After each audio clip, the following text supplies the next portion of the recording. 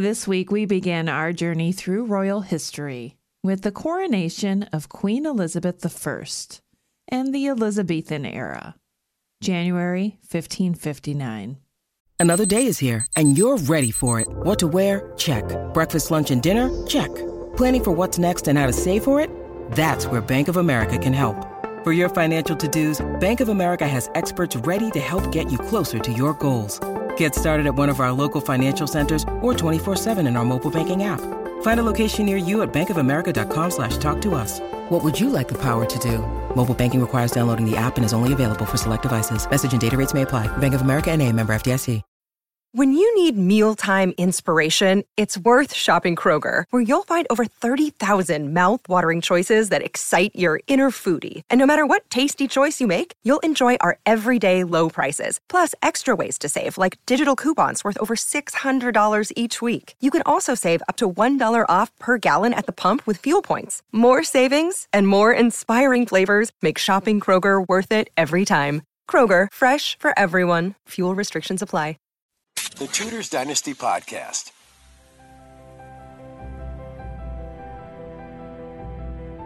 The summer before Queen Mary I of England's death has been described as very hot.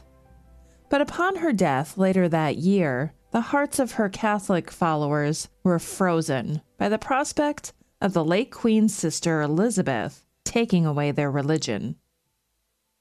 Elizabeth's reign is much remembered.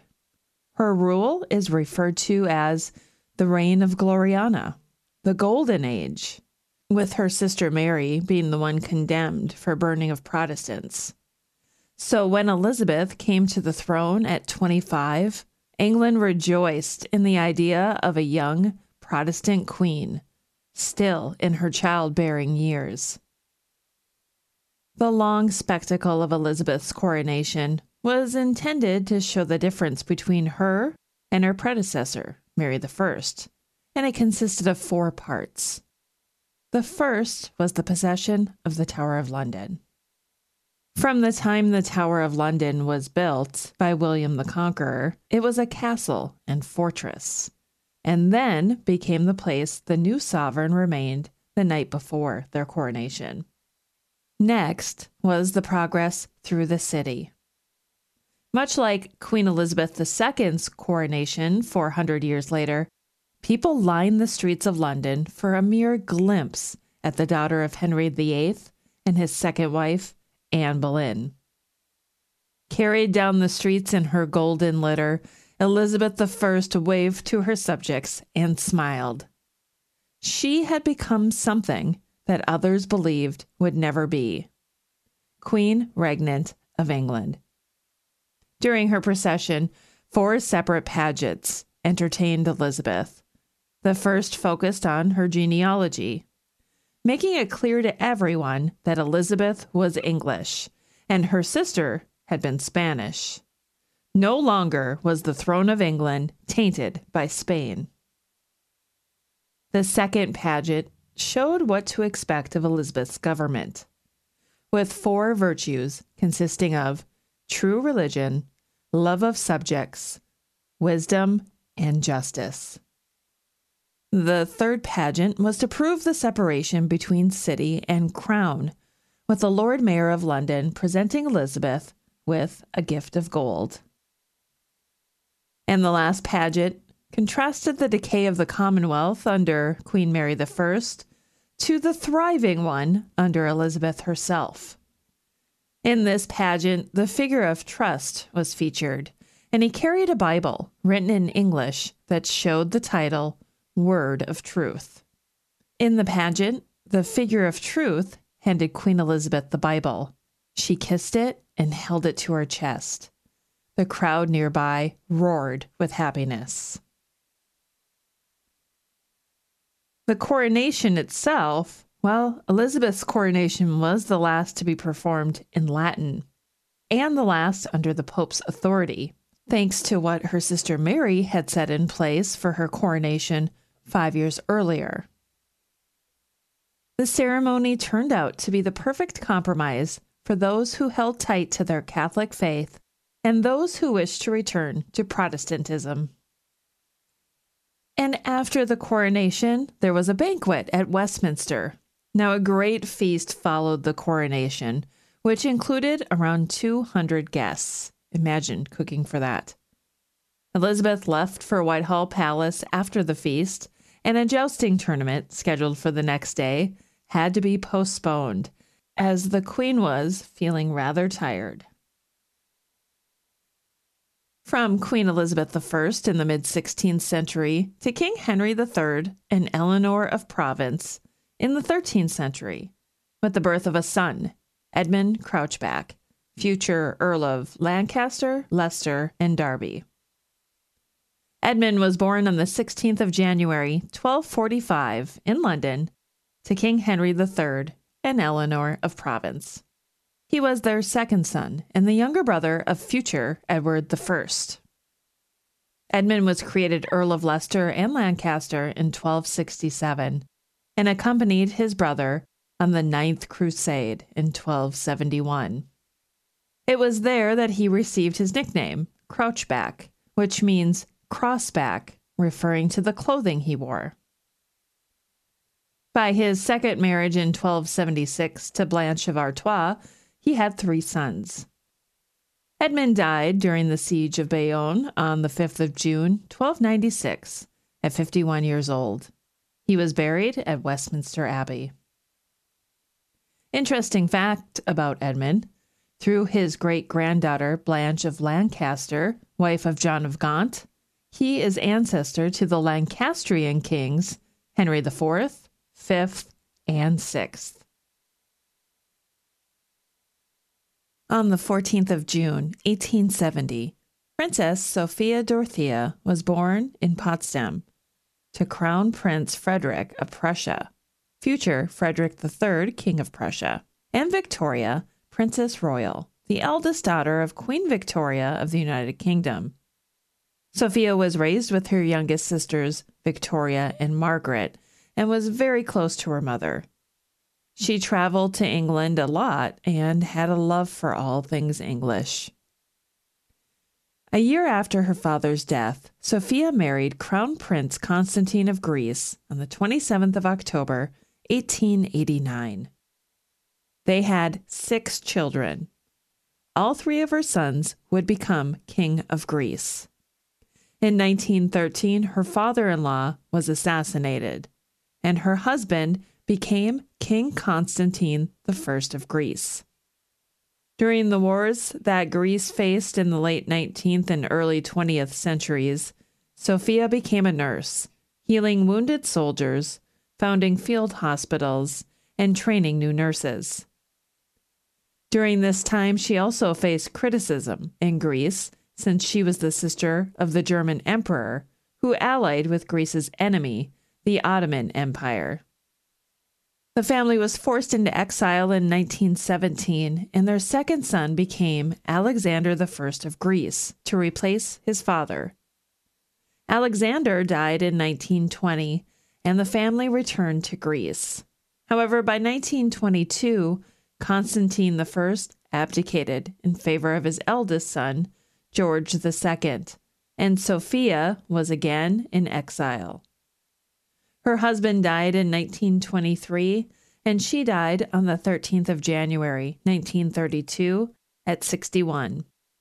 She was buried at the Russian church in Florence until 1936, when her body was moved to Greece. Next, we step back in time to the 14th century and the birth of Philip the Bold, future Duke of Burgundy. Now, Philip was born on the 17th of January, 1342, to John II of France and Beaune of Bohemia. In 1356, Philip received his nickname, the Bold, when he fought alongside his father at the Battle of Poitiers. They were captured by the English during the battle and remained imprisoned together until 1360. Philip received the Duchy of Burgundy in 1363, and he married Margaret of Flanders 6 years later. They had 9 children, although, of course, not all lived to adulthood. Philip was appointed to the Regency Council for his nephew, Charles VI of France, where he was the dominant regent. Now, Charles VI, if you recall, was the father of Catherine of Valois. He began a feud with his other brother, Louis, Duke of Orleans, that lasted after their own deaths, and started the turbulent relationship between the Burgundy branch of Valois against the Orleans branch. Philip died on the 27th of April, 1404, at 62, in modern-day Belgium. The 18th of January, 1357, marked the death of Maria of Portugal, Queen of Castile and Leon. Maria was born on the 9th of February, 1313, to Alfonso IV of Portugal and Beatrice of Castile. She was their eldest child. In 1328, Maria married her cousin, Alfonso XI of Castile. The marriage was unhappy, as Alfonso had a mistress that he kept, and Maria was often secluded from court. They had 2 sons, though only one survived. To secure support from her father in battle, Alfonso had his mistress sent to a convent, and he declared to never see her again. However, after the battle was over, he returned to her. After Alfonso's death in 1350, Maria influenced the leader of her son's regency council and participated in a rebellion against her son in 1354. She was then sent to Portugal, where she remained until her death on the 18th of January, 1357. She was 43 years old. We started out this episode during the Tudor dynasty, and now we're going to head right back there to the year 1486 and the marriage of Henry VII and Elizabeth of York. King for 5 months, Henry VII of England married Elizabeth of York on the 18th of January, 1486, at Westminster Abbey. Their marriage united the houses of York and Lancaster, which had been fighting each other in the Wars of the Roses since 1455. Elizabeth was the eldest daughter of Edward IV of England and helped to validate the Tudor dynasty. On the 19th of January, 1526, Isabella of Austria, Queen of Denmark, Norway, and Sweden, died.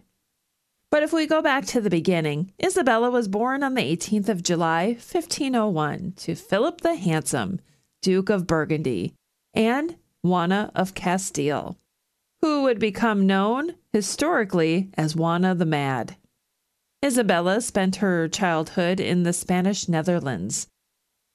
Her siblings included 2 future Holy Roman Emperors, Charles V and Ferdinand I. On the 11th of July, 1514, at almost 13 years old, Isabella married 33-year-old Christian II of Denmark by proxy. However, she would not leave for Denmark for another year, confirming the wedding on the 12th of August, 1515, the same day she was crowned Queen Consort. She went by the name Elizabeth in Denmark. Isabella and Christian had 6 children between 1518 and 1523, but only 2 daughters would live to adulthood.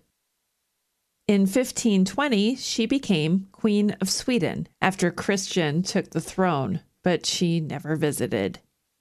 Her husband was deposed 3 years later by a group of noblemen who supported his uncle, Frederick I. Isabella then traveled to the Netherlands in exile with her husband and children. They traveled around Germany, hoping to gain support for Christian to regain his throne. Isabella died on the 19th of January, 1526, at the age of 24, after contracting a serious illness the year before. She was buried in Denmark. On the 3rd of June, 1865, George Frederick Ernest Albert was born as the second son to Albert Edward, Prince of Wales, and Alexandra of Denmark during his grandmother, Queen Victoria's reign. George was destined for a naval career as the second son, But the death of his older brother, Prince Albert Victor, in 1892 changed the course of history.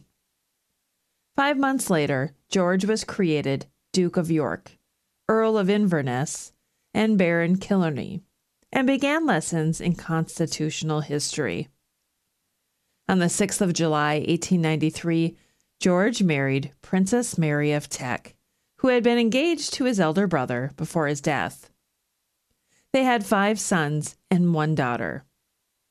In January 1901, George's father succeeded the throne as King Edward VII, and George inherited the title Duke of Cornwall. In November 1901, he was invested as Prince of Wales. His father died in May 1910 after only 9 years on the throne, and George became George V. George and Mary were jointly crowned on the 22nd of June, 1911. They traveled the empire extensively, both while Prince and Princess of Wales and while King and Queen. However, that all changed in 1914. On the 4th of August, 1914, Britain declared war on Germany, and for the next 4 years, George and his allies were at war with the Central Powers, led by his cousin, German Kaiser Wilhelm II. Due to the anti-German sentiment rising in Britain, George changed the royal family name from the House of Saxe-Coburg and Gotha to the House of Windsor in 1917. That same year, his cousin, Tsar Nicholas II, and his family were denied asylum in Britain during the Russian Revolution. By the time a rescue effort was put into place, it was too late. Once the war was over, many monarchies throughout Europe, and most related to George, fell to revolution and war. During his reign, Ireland gained its independence from Great Britain. British dominions became self-governing. A national government was formed to help with financial crises, and he began the annual royal Christmas speech tradition of the monarch. George died on the 19th of January, 1936, at 70, after years of failing health due to the war. He was buried at St. George's Chapel in Windsor Castle. George was succeeded by his eldest son, Edward VIII, who abdicated the throne less than a year later.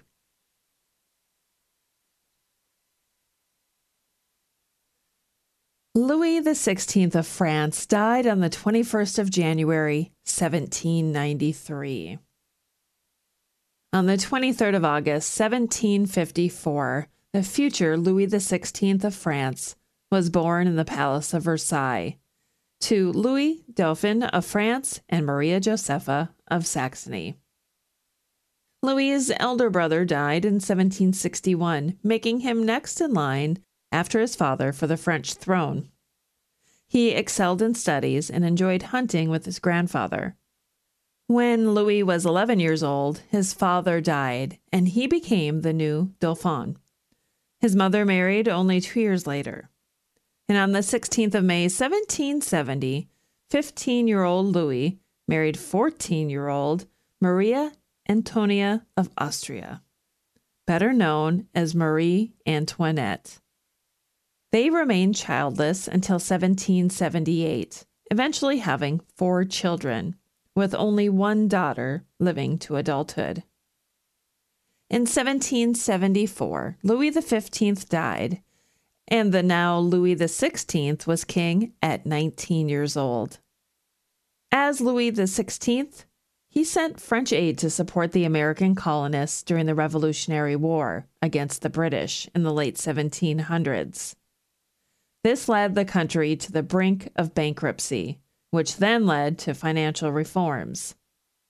By 1788, Louis was forced to summon the Estates General and therefore set in motion the French Revolution. At first, he went along with the newly established National Assembly and effectively became a constitutional monarch.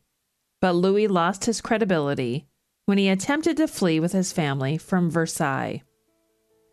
War with Austria broke out in 1792, and many people blamed Louis's wife for her Austrian committee. By December 1792, Louis was brought to trial for treason. He was found guilty and executed by guillotine on the 21st of January, 1793. His wife, Marie Antoinette, had the same fate 9 months later.